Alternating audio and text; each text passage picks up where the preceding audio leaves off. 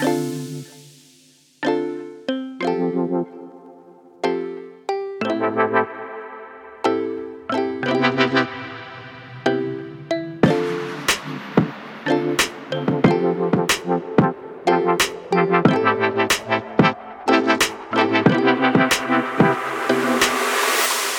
everyone, and welcome to the 45th episode of the Connectivity Podcast. I'm Mattias Fridström, and I've spent the last 25 years inside the connectivity community. In this pod, we invite guests to deep dive into one of many subjects to simply learn more about connectivity. And in this 45th episode, I'm extremely happy to have Javad Shabani from New York University with me.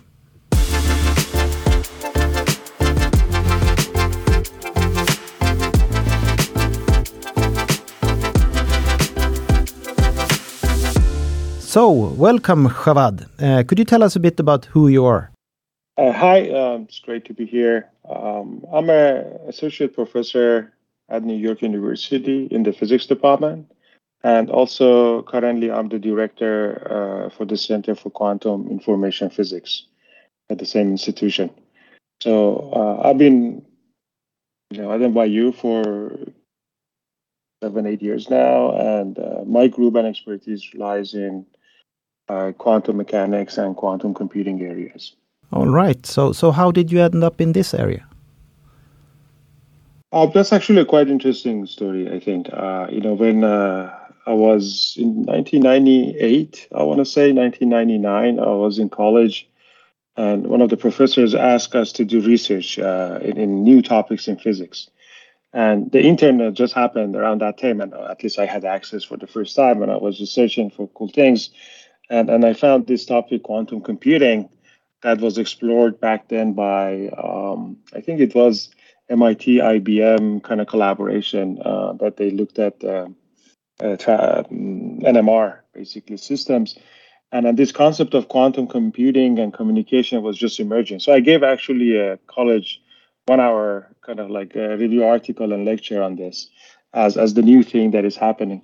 So then obviously later I moved to physics. I did really hardcore condensed matter area, solid state. And then when I did my PhD, it was actually on some exotic phenomena called fractional quantum Hall effect at Princeton.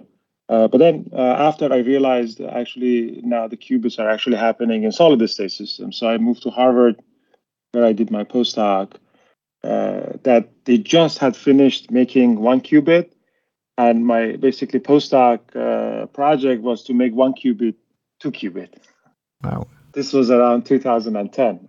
So we put a lot of effort, many of us, many dollars. And we succeeded somewhat, and not quite as we wanted it. But that was just the beginning. And it was kind of very exciting now looking back that, the project was to make 1 qubit, 2 qubit. Now, obviously, as you know, people are talking about hundreds of qubits, much, much better qubits. We are thinking, in the future for millions of qubits, and then maybe now really getting applications, involved in the thinking that we have, right? Back then, it was really pure physics, how much control we can have on quantum systems, right? Because, when I was doing my PhD and my educational work, the real, global theme was to understand quantum mechanics, right? So you basically probe quantum mechanics through different measurements and concepts. Now, quantum computing and communication, these are basically where human beings want to control quantum phenomena, right? We just don't want to know about them. Now we want to make them do what we want. And that's a much harder problem, right? Because now we're manipulating things at extreme levels. So that was kind of really made me more excited and, different kind of qubits. That's what my, time at Santa Barbara, Microsoft times. And then I started my lab and I started thinking about this, in a more, in a new form, I would say, field of quantum computing and quantum information science. And then since then, I've been doing, various things in my lab.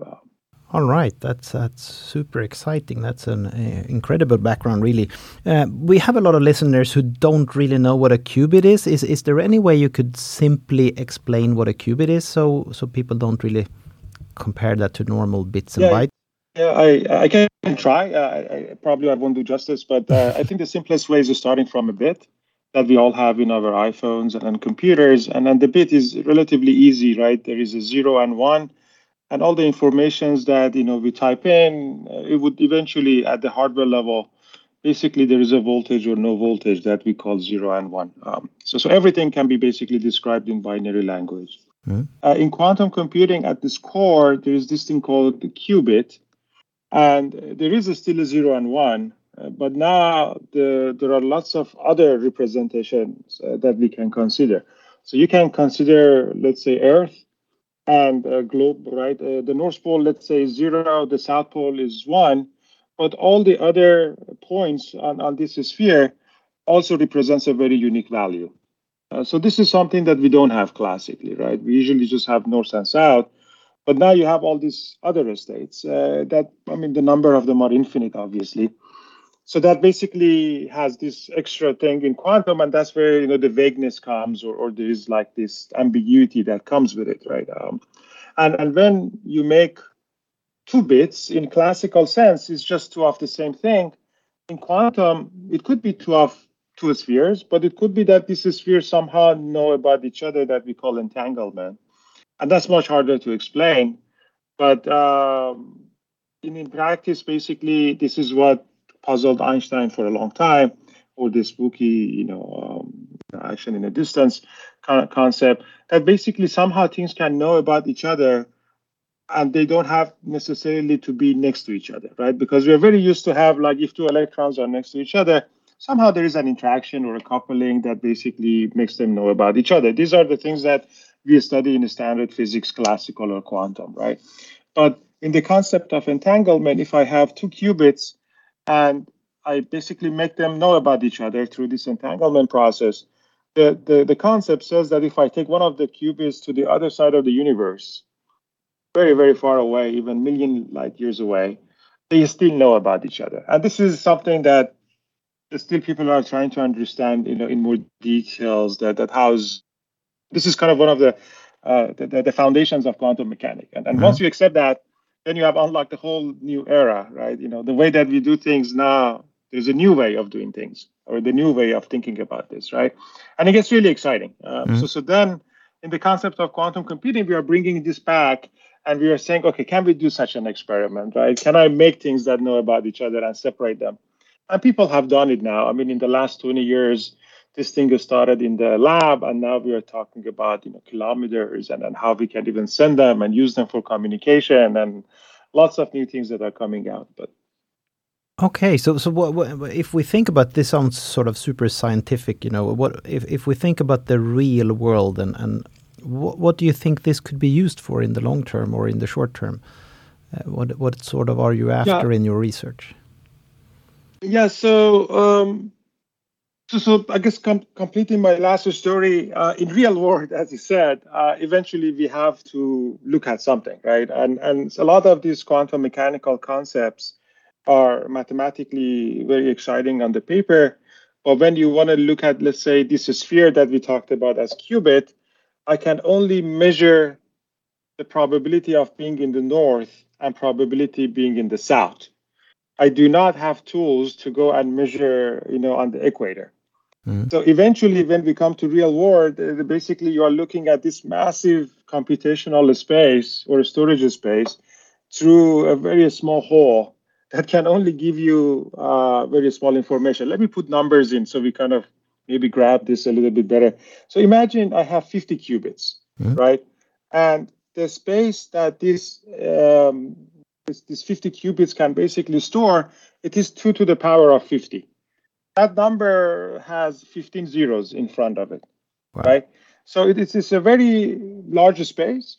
But if I come to real world and I say I want to interrogate this system, I can only learn about 50 numbers.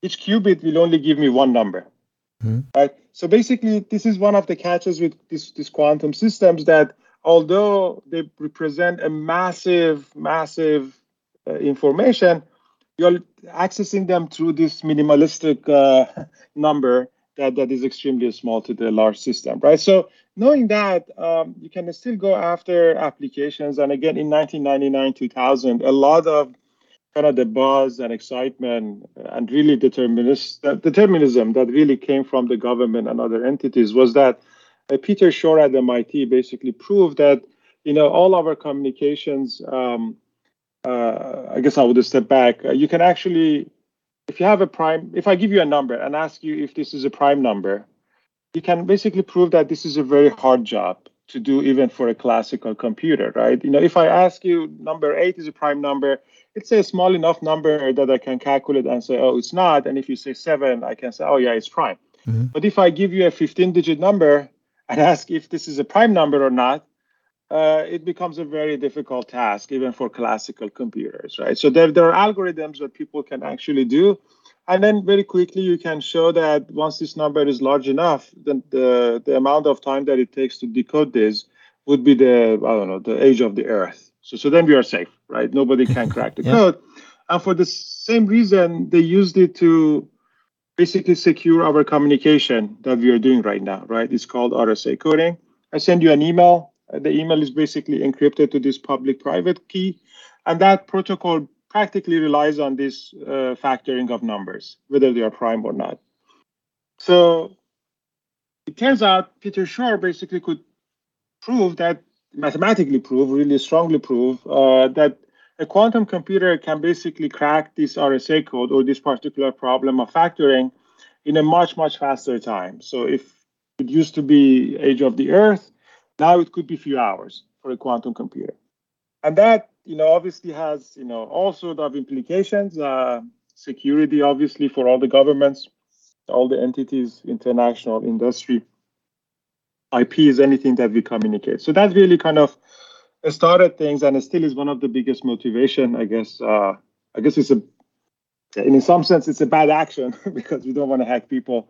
Yeah. But also knowing that how it does it, we can also secure ourselves against it. So there are like these post-quantum or quantum-resistant codes that we can use. So it really started with that. But then later on, as now we are putting things together, it turns out actually implementing that on a quantum hardware, it's very far away. It's one of the hardest algorithms one can implement on a quantum computer.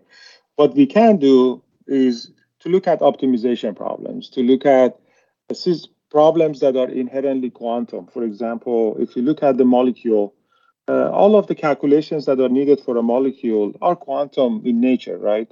Because it's at a small level that basically is governed by those kind of rules. So then you can think of, look at ammonia, look at hydrogen, water splitting. These are the problems that are kind of inherent and native to actually a quantum computer. And I guess in general, we can maybe call it quantum chemistry. And these are the problems that are really coming up, and it could lead to things like drug discovery, although it's going to be a long time from now. Mm. Okay, so you would say in the security area and some of the chemical areas, that's where you've seen the sort of first success of quantum, and that's where you can really see use cases that we will see in our lifetime in some way. Perhaps, right? I think the security is going to be a longer term type thing. Because we know we have a mathematical proof, but implementation always comes, with its own different things. Quantum chemistry just seems very native, and I'm pretty sure within the next 5 years we will hear some exciting results. Okay, so when people say, in a couple of years, we will have the quantum internet, and the normal transmission will be on quantum fibers instead of normal fibers, and that's far away, really, as you say. So let me step back. Yes and no. So if we kind of go with quantum information science as a broad term, we can split the topics within that into 3 categories. One is quantum computing. That's where we want to crack the codes or do quantum chemistry. One is quantum communication, that we basically just use it for connecting, basically in sending information and not doing computing. And another one is quantum sensing, that basically how we can sense things at the ultimate quantum limit, right? So when we talk about communication, people talk about Alice and Bob and other protocols. It is indeed through this quantum communication, and that is a much more mature field. You can actually, people have connected providences in US, in China, in various places in Europe, that you basically create this entanglement experiment I mentioned at the beginning of the call, and you can send, basically you entangle 2 photons and you send 1 photon and the fiber optic, And miles away, you can actually try to catch that photon, and then you know that it's the same photon that was basically entangled to the photon I kept for myself. And the physics there is that if somebody hacks this network, this communication channel, that photon will be lost. So when the photon is lost, you cannot basically make it up again. And also something that is very important in the foundation of quantum information is that you cannot copy data. So if I have a photon and I send it to you through this channel that we're talking, I mean, if it was quantum, and let's say someone else tap into it and read the information I wanted to send you, you would never get a photon, and you would never, the other person cannot replace it with another photon, right? So that basically means that there is basically a 0-1 in terms of the receiving of the information, and there are lots of protocols that basically do this, what we call like a quantum key distribution, and beyond that, that would help us to have a secure communication. You can think of, I guess if I want to merge the two topic of computing and communication, is that if we get to a point that quantum computing can hack all the classical channels, then it would be ideal to have a quantum communication channel between all the computers that some of them are quantum, right? But it also comes with caveats, right? In a regular fiber or a cell that we are chatting right now, there are billions of photons being sent. When you go to the quantum land, those are usually going to go down to individual photons, right? So naturally, it would be slower to send the same amount of information. So I think in the future, we would never see, I cautiously, I think we would never see a complete replacement. It would always be a hybrid.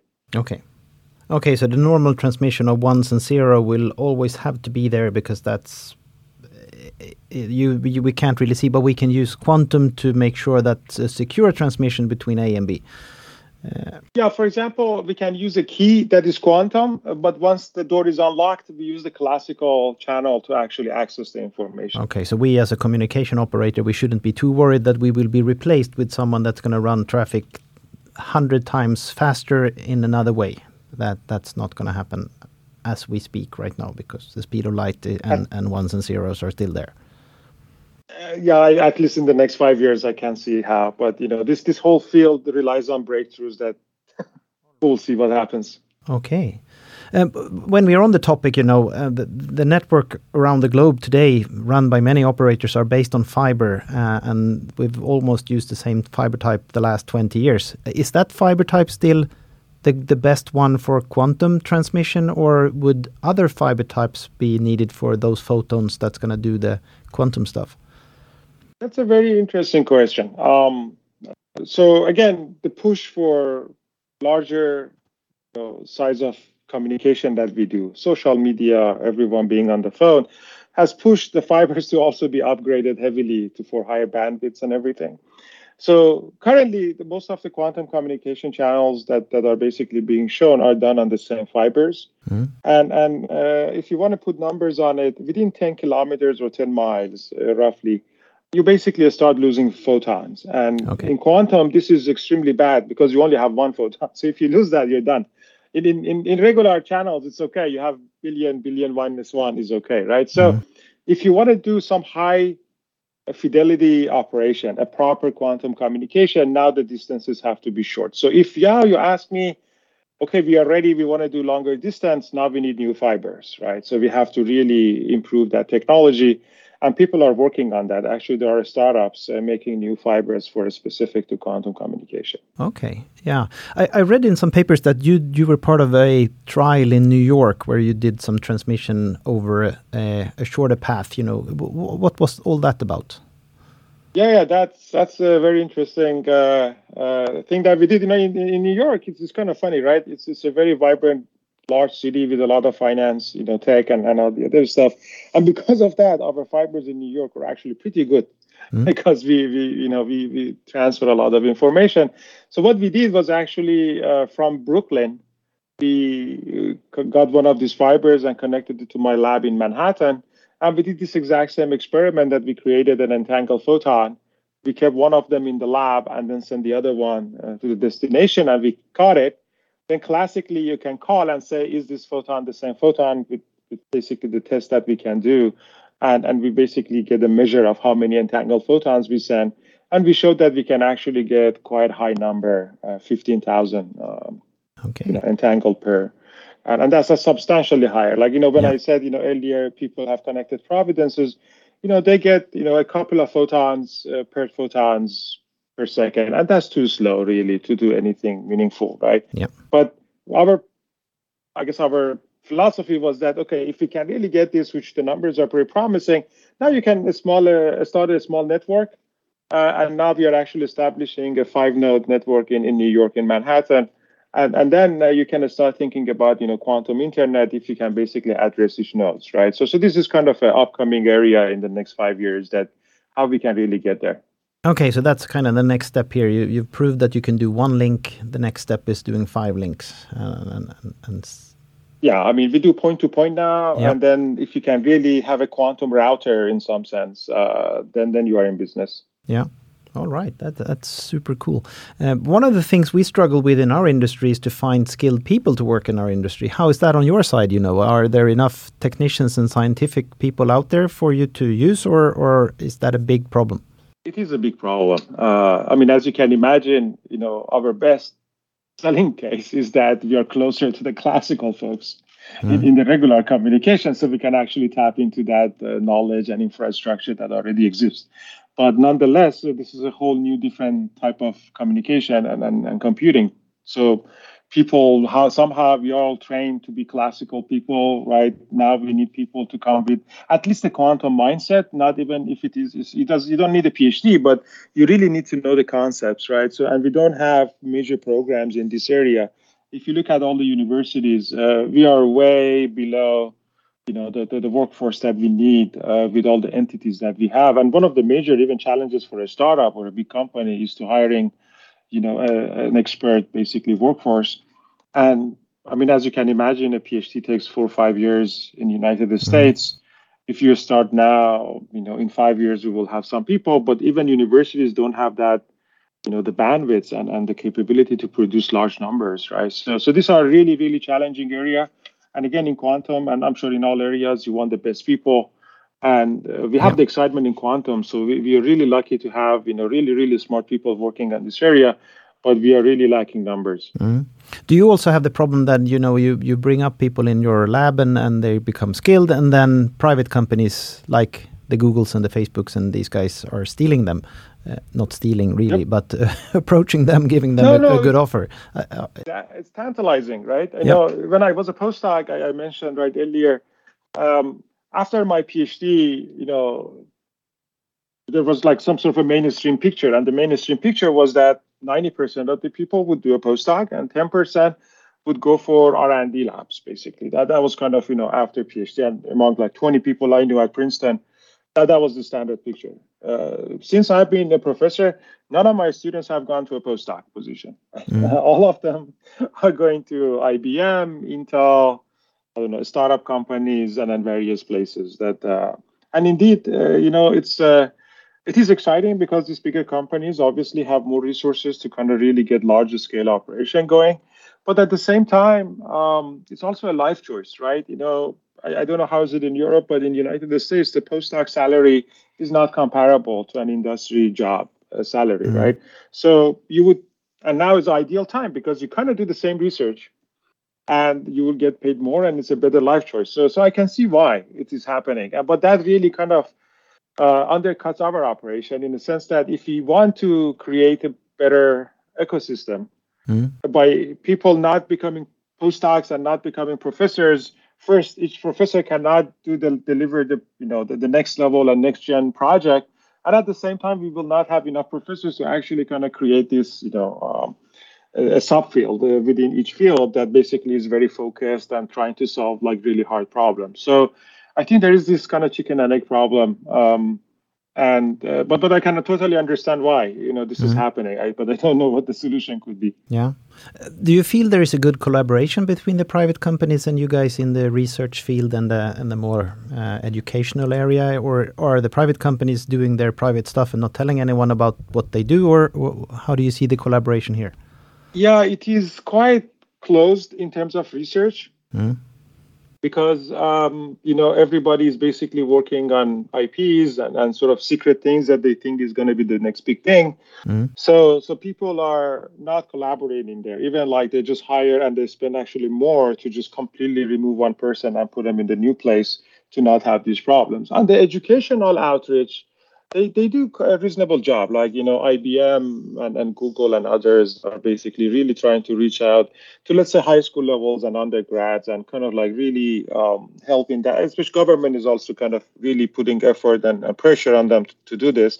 And I think that's really well. But in terms of the real problems, I have seen less and less as we are making progress in terms of, this kind of collaboration. And that's also dangerous, right? In a sense, if you are 100% sure this will be the final results, maybe that's the right approach, right? But in quantum, things seem very difficult.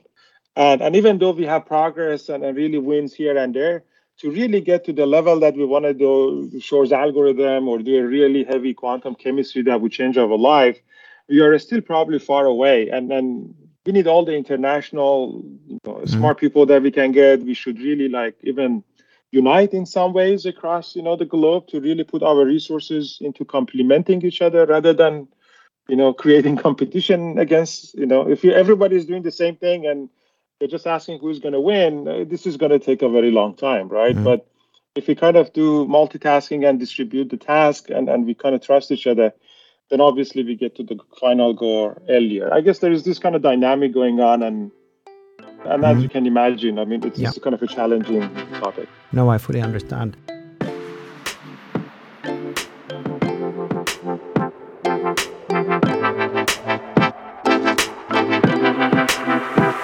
Thanks everyone for listening. In the next episode, we will continue to talk to Javad Shabani, so stay tuned until next time. Please also remember the X handle ConnectivityPod for updates.